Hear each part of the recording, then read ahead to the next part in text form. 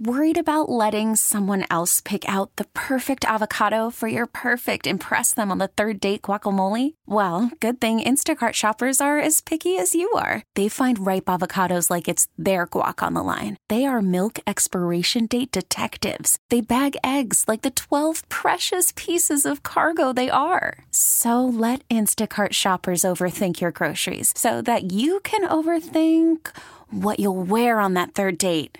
Download the Instacart app to get free delivery on your first 3 orders while supplies last. Minimum $10 per order. Additional terms apply. That's Follow Me by R.E.M.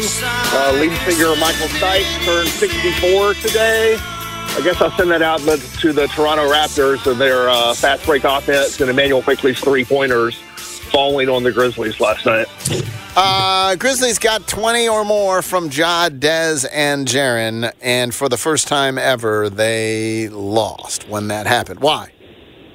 They were due, I guess. I mean, it's a nice stat, but it's not like you're going to win every game where that happens. You're destined to lose sometimes when that happens. I think obviously they struggled to corral Toronto, which is a really up-tempo team. They dug a hole for themselves, and this often happens in NBA games when you're trying to climb up the hill, the effort it takes to get there, it's hard to get back up.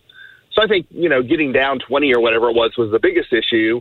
But the execution down the stretch, just kept them from getting to the top of the hill.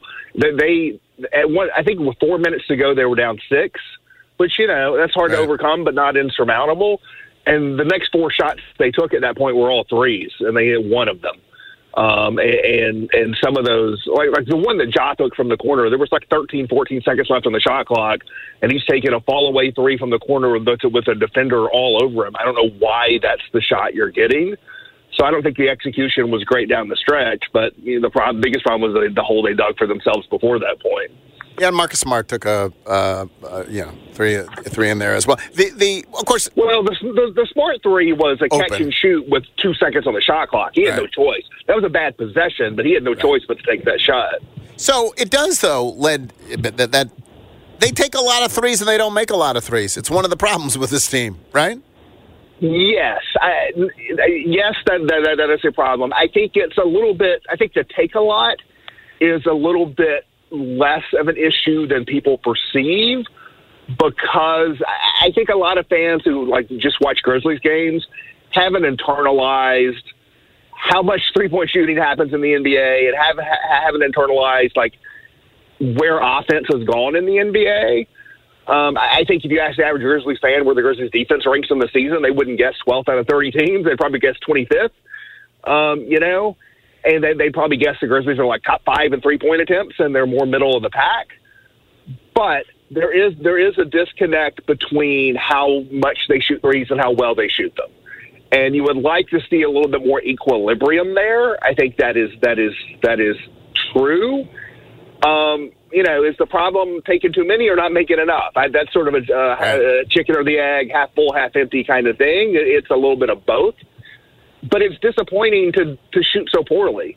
I do think they should. I do think they settle sometimes too much. I think the end of the game was one of those situations.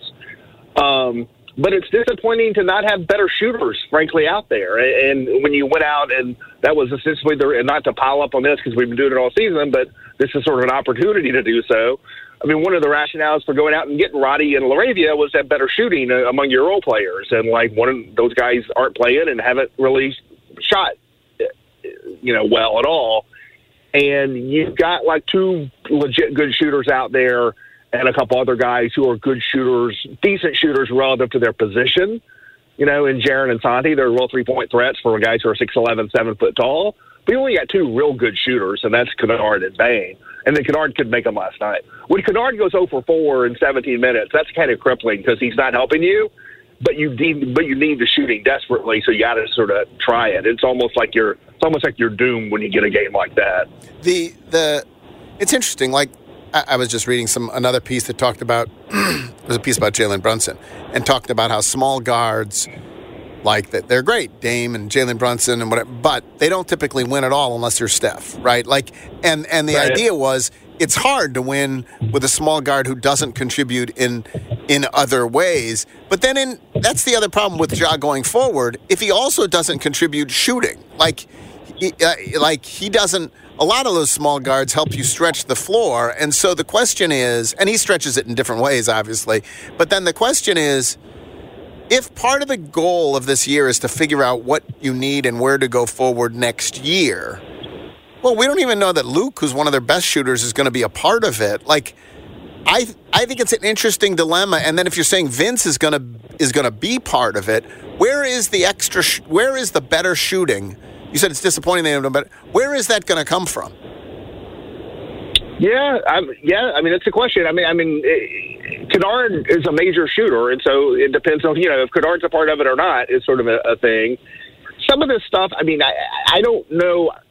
It's got to settle a little bit. I don't know what Vince Williams is as a floor spacer, catch and shoot 3-point shooter. To me, there's not enough sample there. I'm reluctant to overreact to a percentage in a small period. I think it looks okay. He's made some shots. You wonder if is there one last chance for LaRavia to see if he can crash this or not this season. I feel like you need to, unless you're ready to just move off of him now. It probably needs to be one last hurrah for Jake LaRavia to see if he can do anything. But you're going to have a draft pick, whether you use it for a player or in a trade. One way or another, that's going to add a significant player, for your team, and maybe that's a player who adds shooting. You have your mid-level exception, which they have not wanted to use the past couple of seasons. Depending on where things are this summer, I will likely recommend using that. You can use that to add shooting. And so, it's an issue. Yes, it's not the only thing in basketball. It's as important as it is. And so, if you have a good center or a healthy Steven Adams on this team, it doesn't add any shooting, but it makes you a whole lot better. Yeah, I thought one of the points that you made on the Dan Devine podcast that was really interesting was, it's not like the Grizzlies let all these sort of second level players, whether it's Tyus or Kyle or Anthony Melton, Dylan Brooks, for one reason or another, walk out the door. And then they tried to replace them with whatever. Part of the effort to replace them was Jake LaRavia, David Roddy, Zaire Williams. And it's been, as you pointed out in the podcast, though, they didn't let them all walk out the door. They identified and signed 2 next-level players who they wanted to be part of the future in Brandon Clark and Steven Adams, and then they both immediately got hurt. Yeah, no, that's where they put their money. That and Luke Kennard. You trade for Luke Kennard, who's like $15 million, and you sign extensions or new contracts for Clark and Adams, who are also in that 12, 13, 14 range. There's only when you have John Morant, Jaren Jackson, Desmond Bane at sort of the top of your payroll pecking order. There's only so many guys you're going to have in that 10 to 20 range below them, and they got 4 actually, and Marcus Smart, Luke Kennard, Clark, and Adams. So two of those guys aren't playing. Right.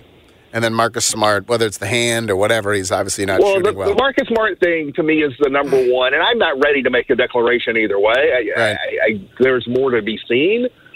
But the Marcus Smart thing is very up for grabs in terms of whether that's going to work out or not. I think he's done a perfectly fine job, predictably, of replicating Dylan Brooks' defense in terms of that role of a guy who can guard 1 through 4. The problem is that he's also replicated what the Grizzlies got from Dylan Brooks offensively, and as a guy who misses a lot of shots. Right.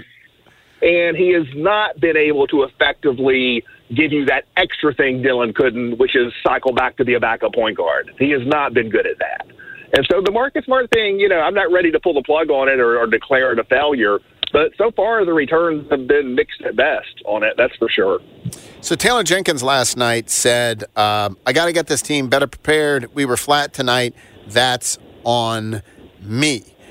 He said that. And then I also saw various people criticizing him for, listen, you have Tillman gets DNPs and all of a sudden he's the starting lineup, whatever else. I'll be honest. I think I prefer Tillman to Biyombo. sometimes there's just no right answer, and so you keep reaching for wrong answers, right? Every answer is wrong, that's the problem. And I have made that point publicly. I think that I think I prefer Tillman to Biyombo, but I'm not pounding the table about it because, neither of these guys has been very good, and, it's... they're different looks, and I like the versatility on both ends of the floor of Tillman a little bit better, but I feel like Tillman's been good. And so, I don't know that there's a good answer to that. I wonder if you'll reach a point where they throw Santi out there and roll with that in the starting lineup. And then Zaire was not supposed to be in the rotation. John gets hurt, again, banged up a little bit, and comes in. He plays well, but not in any way that you can, trust, really, I guess. I'm not counting on that on 18 from Zaire on this road trip. One of the things that people point to is the second quarters, and they got beat again in the second quarter. They're last in the second quarter. Worried about letting someone else pick out the perfect avocado for your perfect impress them on the third date guacamole? Well, good thing Instacart shoppers are as picky as you are. They find ripe avocados like it's their guac on the line. They are milk expiration date detectives. They bag eggs like the 12 precious pieces of cargo they are. So let Instacart shoppers overthink your groceries so that you can overthink what you'll wear on that third date. Download the Instacart app to get free delivery on your first 3 orders while supplies last. Minimum $10 per order. Additional terms apply. League this year. I be honest, I sort of, I don't care so much about first quarter, second quarter, unless there is some rotational reason why it keeps happening, right? Some decision that clearly reveals why the second quarter is a letdown. It otherwise seems sort of an artificial construct to me. But is there some reason why their second quarters are so bad? I agree with you. I'm not hyper-focused on the second quarter specifically. I do think they have an issue of figuring out how to effectively piece together different lineups across the rotation to get them from, the starting lineup to the closing lineup. And I think that has been an issue, finding combinations. There was a stretch in the Spurs game. I may end up writing some stuff today, grab bag, I thought. So this is one of them if I write. But they threw out a lineup of Desmond Bain, Luke Kennard, Vince Williams, Santi Aldama, Jaren Jackson. And I sat up there, those media seats that are behind one of the goals. You can sort of see the floor. And I looked down. I said, This just makes sense, man. You had the whole floor spread. Jaren and Desmond can attack the paint because everyone's at least a viable shooter. You got 2 great shooters, and the other 3 are at least threats. And then defensively, you got an anchor, 2 anchors, and Jaren and Vince, and it's sort of you're not going small because you got 2 bigs, and it all kind of works. And they ran it through 4 possessions, and they outscored the Spurs 6-2. Did something productive each of the 4 possessions they had. They scored on 3 and drew a non-shooting foul on the other. I'm like, this works. This makes sense. And then there was a substitution, and it lasted for 90 seconds. And okay, who was the 5 again? Tell me the lineup again. It was Bain and Kennard in the backcourt with Vince Williams, Santi, and Jaren. So you had 2 starters, 3 bench guys. It just all worked. I was like, this looks good. And then I think it's been seen for 90 seconds this season. And there have been times since Ja's gotten back where Ja's out there with bench units, and suddenly Zaire looks okay and Tillman looks okay because Ja is creating shots for everybody. I think they have a problem sort of piecing together the rotations, and they haven't been consistent with it. I kind of like those 2 things. That first lineup I just said, which has barely been seen, and the idea of let Ja carry some of these other guys. But, you look at last night, and you can say, well, the second quarter was the problem. They were down 1 with 4 minutes to go in the second quarter, and then it sort of fell apart. And then, it kept on going in the third quarter with your starters. That lineup, by the way, in the second quarter, I think this is who it was. It was Marcus Smart and Dez, and then Santi, Zaire, and Tillman. Yep, that was it.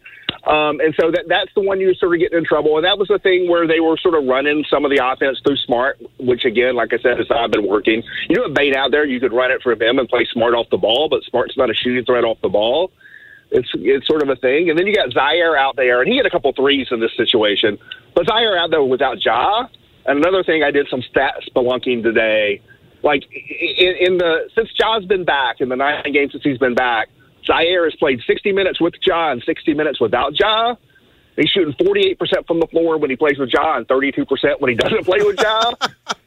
And so, maybe never play him without Ja, right? That's exactly what I'm saying. Like, first when I'm thinking about my rotation, like when I'm having to go to the bench in the middle of each half, like when Ja's out there, that's when Zaire plays. And, I'm really sort of thinking about it. They've had no consistency, and partly, players been hurt, players been in and out. That's the nature of the NBA. Vince Williams wasn't there last night. But I think you got to find some, combinations that work and kind of stick with them a little bit in the middle of games. Yeah, but you also got to figure out this Marcus Smart thing. Yeah, so that's interesting. I think there are generally two types of intrigue in the league. There's the are you going to make the playoff race thing going on? And then on the flip side, which we've experienced a lot, are you going to tank and where are you going to end up in the lottery and what? And honestly, the problem I'm finding is that I'm not that hopeful about the play-in thing, and the lottery's so lousy this year anyway. They can't find anyone to make even the first, second, or third pick. I keep looking at mock drafts, so I'm not going to be that engaged in this one.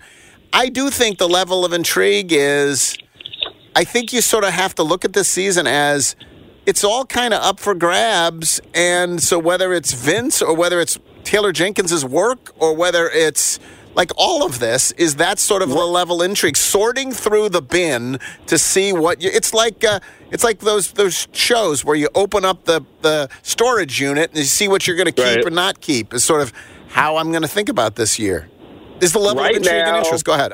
Right now, the only things, and let me emphasize every word in this sentence. Right now, the only things you lock in are Ja, Bane, and Jarrett. That's it. That's all you lock in right now. And a year from now, maybe you're not even locking that in if things haven't turned around. But right now, you lock in those three guys. But everything else is up for grabs as you head from this point to the start of next season. All right. In other news, you recently ate a taco. That probably is often true, but where did you go? Yeah. So new restaurant alert, I guess. It's kind of new. It's a second location. The original place is the Olive Branch, which I've never been to. But this place, Chuki's Tacos, opened a second location all over there at Poplar and Highland. I got a fire truck coming by me here. That's good. At Poplar and Highland, in that sort of shopping center where ATAN is, and behind the Perkins and Exxon and all of that. Oh, okay, yeah. So over there, it's quite good. They have a big salsa bar with 12 different salsas. They fry their chips up fresh in the restaurant. They're really thick, fresh chips. Near as I can tell, everything is pretty good. Everything we've ordered so far has been good. Tacos and tortas and quesadillas and all that. And so my son goes to school there right down the street, so he's declared this is our spot. So he's going to want me to stop there basically after school every day because he's in such a growth spurt that he eats dinner and then 3 hours later he makes himself a frozen pizza. All right, were you offended that they charged you for the chips though? They chips or something. It's like having to order the bread. I was not offended because I don't take it for granted. People have to give me free food, right? And B, it was really good, and so it was worth the money. But it wasn't notable because I haven't seen that yet, and apparently that's kind of a little bit of a trend.